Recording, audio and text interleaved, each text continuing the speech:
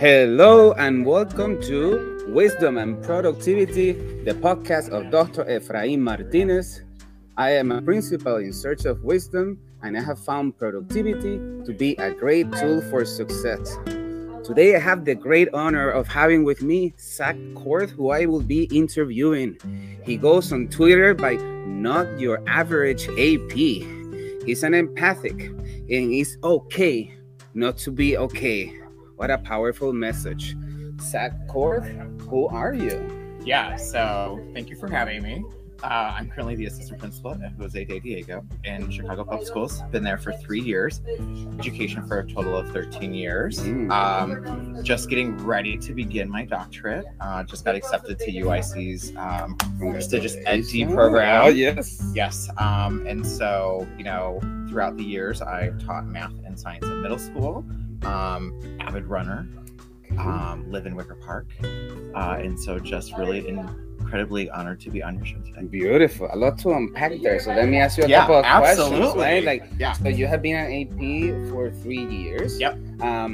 What advice would you give to someone who is right now in that trench of thinking, I'm a teacher, I want to be an assistant principal? Yeah, I think that one of the things about transitioning from a teacher to an AP is don't lose your roots.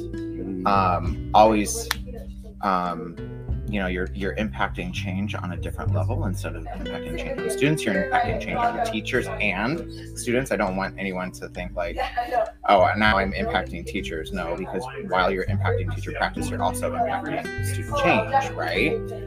But I also, on my drive in here this morning, I also thought to myself, don't become the disciplinarian. So many times assistant principals become just solely based on discipline. And this is something that my principal and I had a conversation this week about making sure that you are still focused on instruction, making sure that you are still focused on relationships, making sure that you are still in the classroom and really cultivating and building that culture that you want, and ensuring that you aren't just siloed as the AP or like you were siloed as a teacher, right? You're a teacher of practice in your content area, right? You're a master of that content. You're a master of building those relationships with students, but now you are just shifting that. And so making sure that you don't lose sight of what your purpose is and where you are going. And, for some individuals, when you transition from a teacher to an AP role, if you are so bent on wanting that like teacher experience, one of the nice things that I did last year was I still got to teach one class. And so I still had my foot in the door of like being a teacher.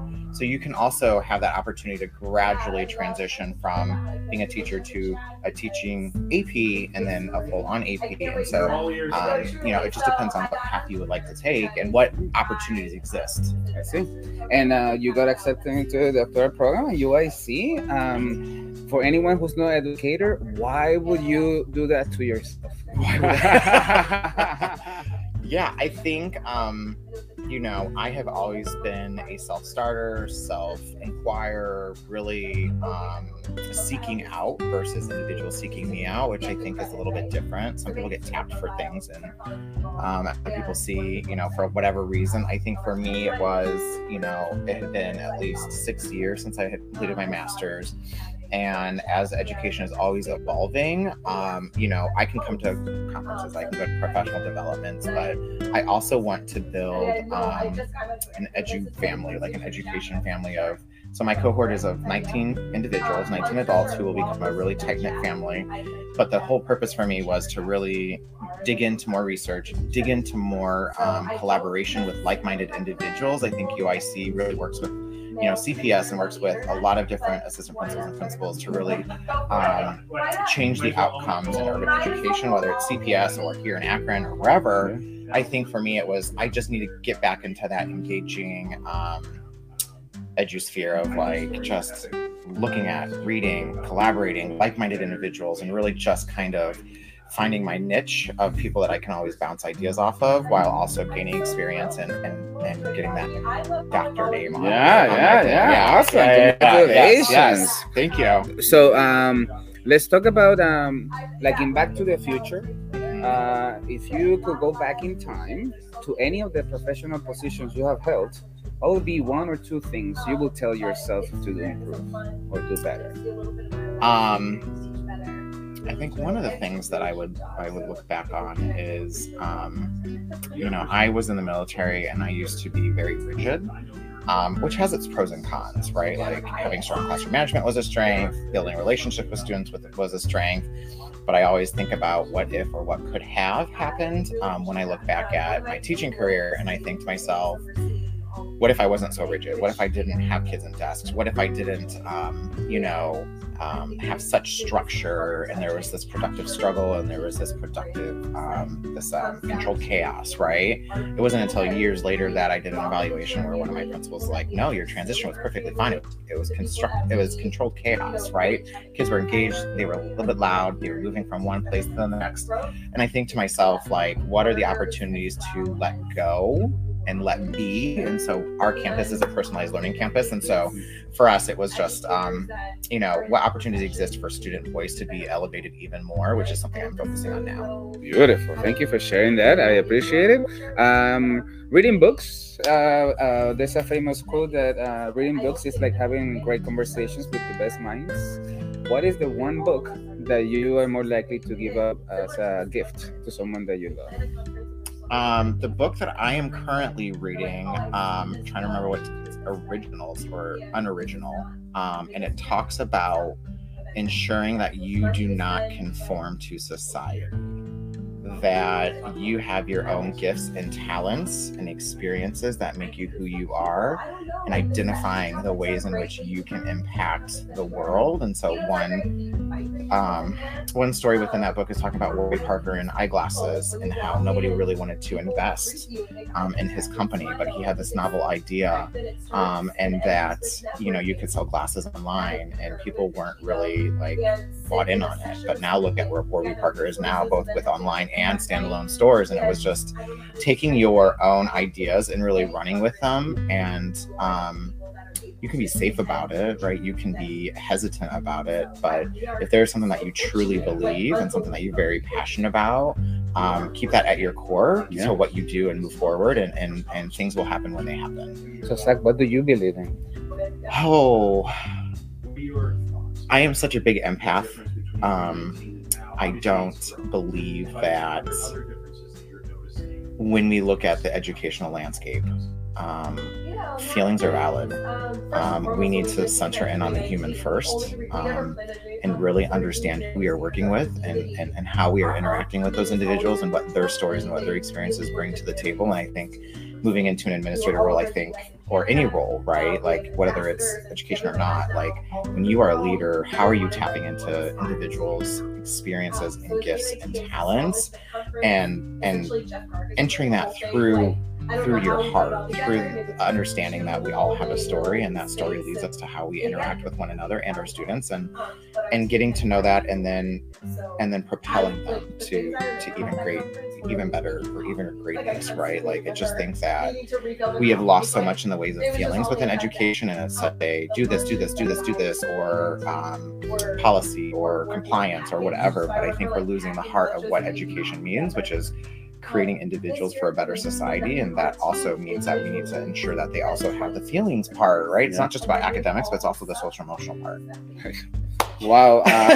Members of the audience, we're going to take a 10-second break to celebrate our Teach Better community. And this is a great conversation. This podcast is a proud member of the Teach Better Podcast Network. Better today, better tomorrow, and the podcast to get you there. Explore more podcasts at www.teachbetterpodcastnetwork.com. Now let's get back to the episode. Zach, who are your biggest influences? I think when we talked, sometimes it's always ever evolving. I think my mom is definitely a large influence of, our relationship has kind of ebbed and flowed just a little bit.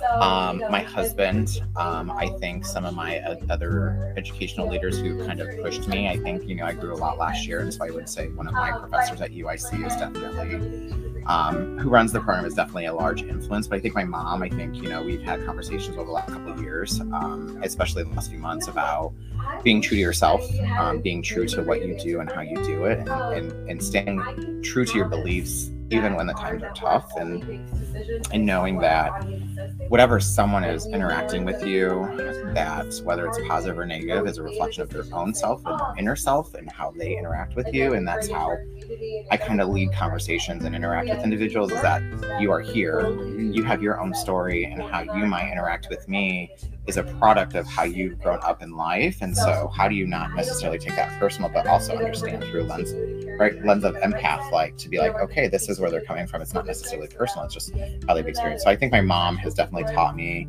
a whole heck of a lot, than my husband, obviously, who's just like there, like the ride or die, right? Like is just right there and is in the daily drums of whatever is going on. And I think just, he's an artist. I'm like super type A, and it's just a nice balance. Yeah. So like he's able to kind of balance out what is going on in my life and what is happening and kind of see from a different perspective. I see. Yeah. I want to peel that onion a little bit. Yeah. I think when you talked about the influence, there's a story there where I think you implied that there was a moment where perhaps you didn't have full confidence. Yeah. So did I get that? Yeah, you did. So I came out, so I think we take a step back really quickly and talk about like there aren't many LGBTQ leaders. So I think that is also like when we talk about diversity. So I think we need to hone in on that. But then I also think like I came out at a really young age in Iowa, and I didn't necessarily have the support and confidence to lead through any of that, right? So from 14 to 18, I was at home, and then I went to the military, and then left the military for reason, and then had to navigate life on my own for a while. And I think that is, the world is my influence. I am my own influence, and the fact that I had to seek out and figure out how to go through the daily drums of life and figure out where I belonged and where society would accept me, but then also how am I leading my own way and paving my own path. And so, there's definitely times, and there was definitely times both then and now, like, do I have the confidence? I was texting a friend yesterday about like imposter syndrome, right? Like, do I belong?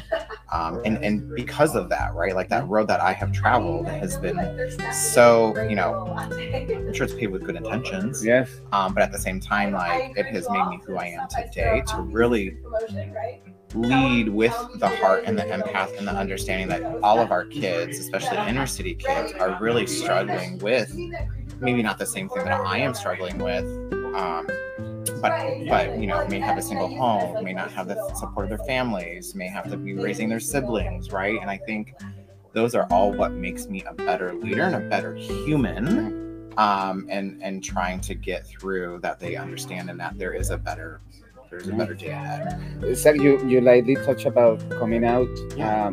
What advice would you have? Maybe there's someone in the audience who's thinking about it. Maybe there's someone who wants to guide a student or a loved one. Whatever. I mean, we're all different, but what advice would you have?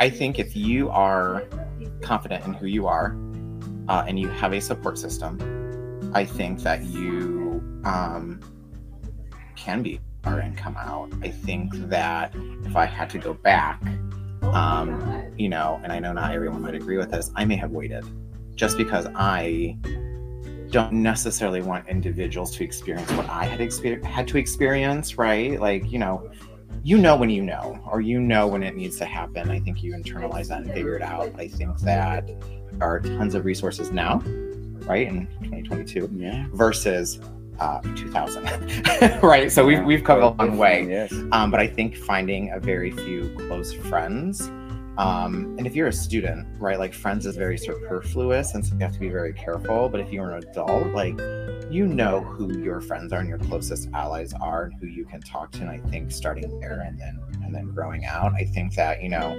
we have our own set of students that are definitely experiencing wanting to transitioning, like things of that nature. And so, I will never claim that I am an expert, even though I am an LGBTQ individual who identifies as LGBTQ.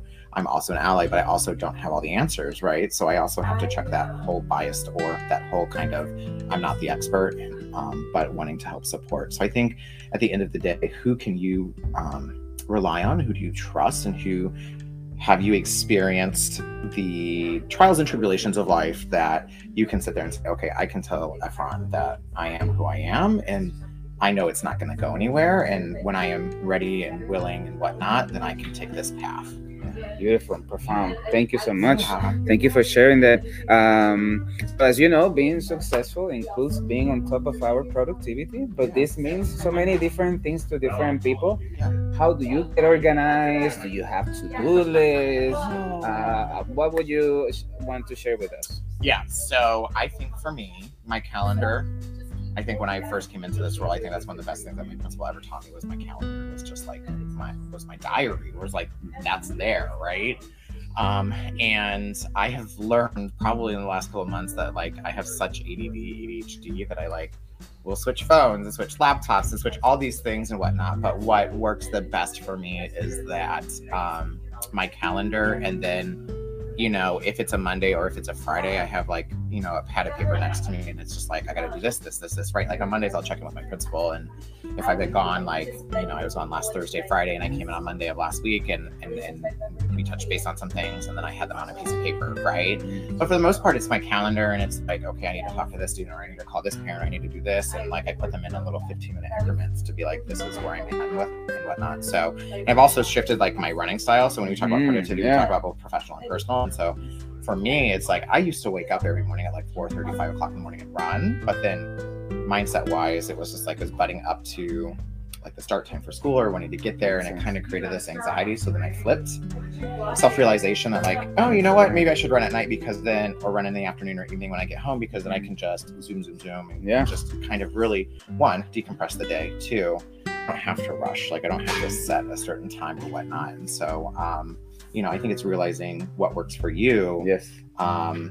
And balancing those priorities, but then also, I think the calendar for me is a really good tool. I love the calendar. Yeah. Okay. Yeah. Okay. And how do you communicate with your staff? Any advice do you have in when exchanging communication with your staff? Yeah, I think it depends on the situation. At the end of the day, I think one of the couple things that I do is I randomly will text them and just say how much I appreciate them. I think that's one piece, right? I don't think they get that enough. Depending on the situation, I might go and have a conversation with them. But then, I think almost every campus does this. I don't want to quote that, but I think, every week we send out the weekly news, sure, like what's upcoming and whatnot. And I think, that in itself is an ever-evolving document, and I would like to propel that even further to be like a living document where it's just maybe it's just not one piece where it's like each week it's a new document, but maybe it's a rolling document where people can see stuff. That makes sense. And then this week, can find search. Yeah. And then I was thinking like, what would it look like to have bite-sized PD embedded in that? And so like, how can I highlight teacher practice and put something in there that I saw last week? Like one of my ELA teachers did this roll the dice. And so it was like, if you roll the dice and you get a 5, you need to say 5 adjectives. If you roll the dice 2 nouns from the book, summarize chapter 1, right? So how can we then highlight teacher practice? If teachers can't get into another classroom, this is another way or another avenue to do that. And so how is that communication being put out, and what can they use and see? I see. So yeah. Okay. So just multiple avenues. I think that at the end of the day, I think face-to-face conversations will always be the best. The best, absolutely. Always. Yeah. Oh my goodness, I missed that so much during pandemic. Yes. Let me tell you, tell me about your habits of success. You mentioned running. I love to bake.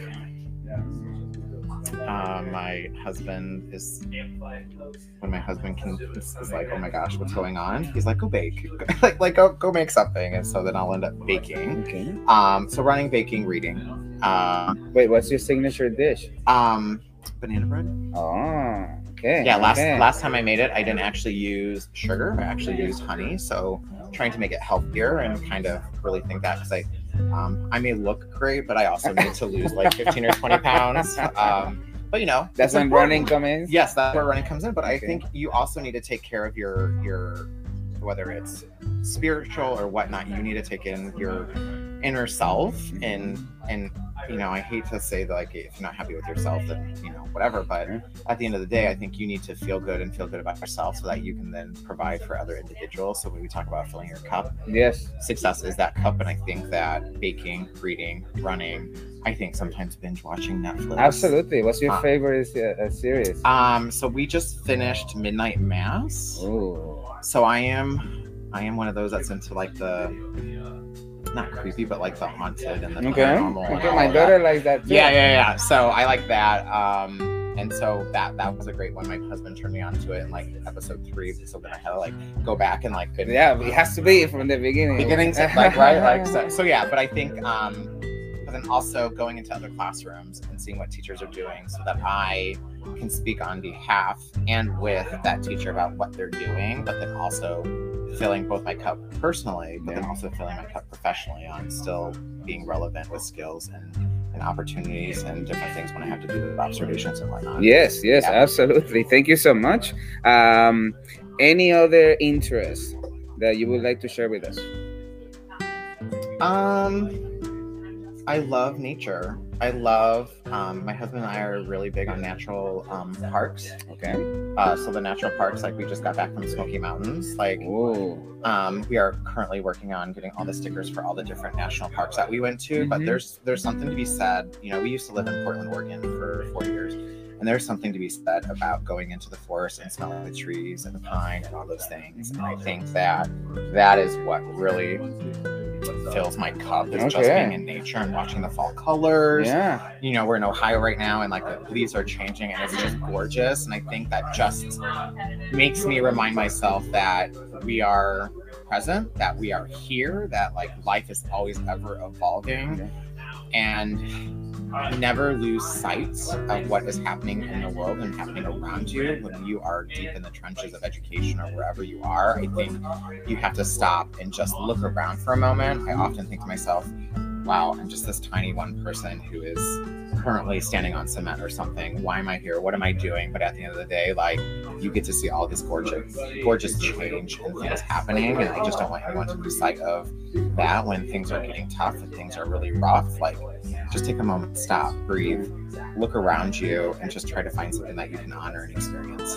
Beautiful, so profound. This has been such a great conversation, Zach. Yeah. Anything else you would like to share with the audience?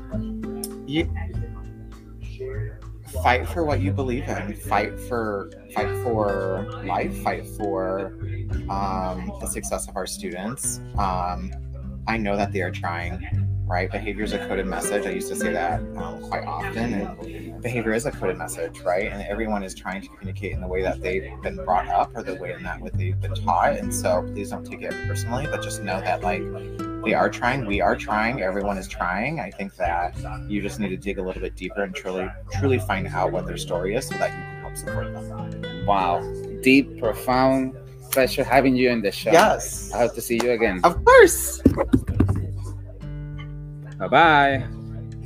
Thank you for listening to Wisdom and Productivity, the podcast of Dr. Efrain Martinez. Chulo. And I love that production. Chulo out.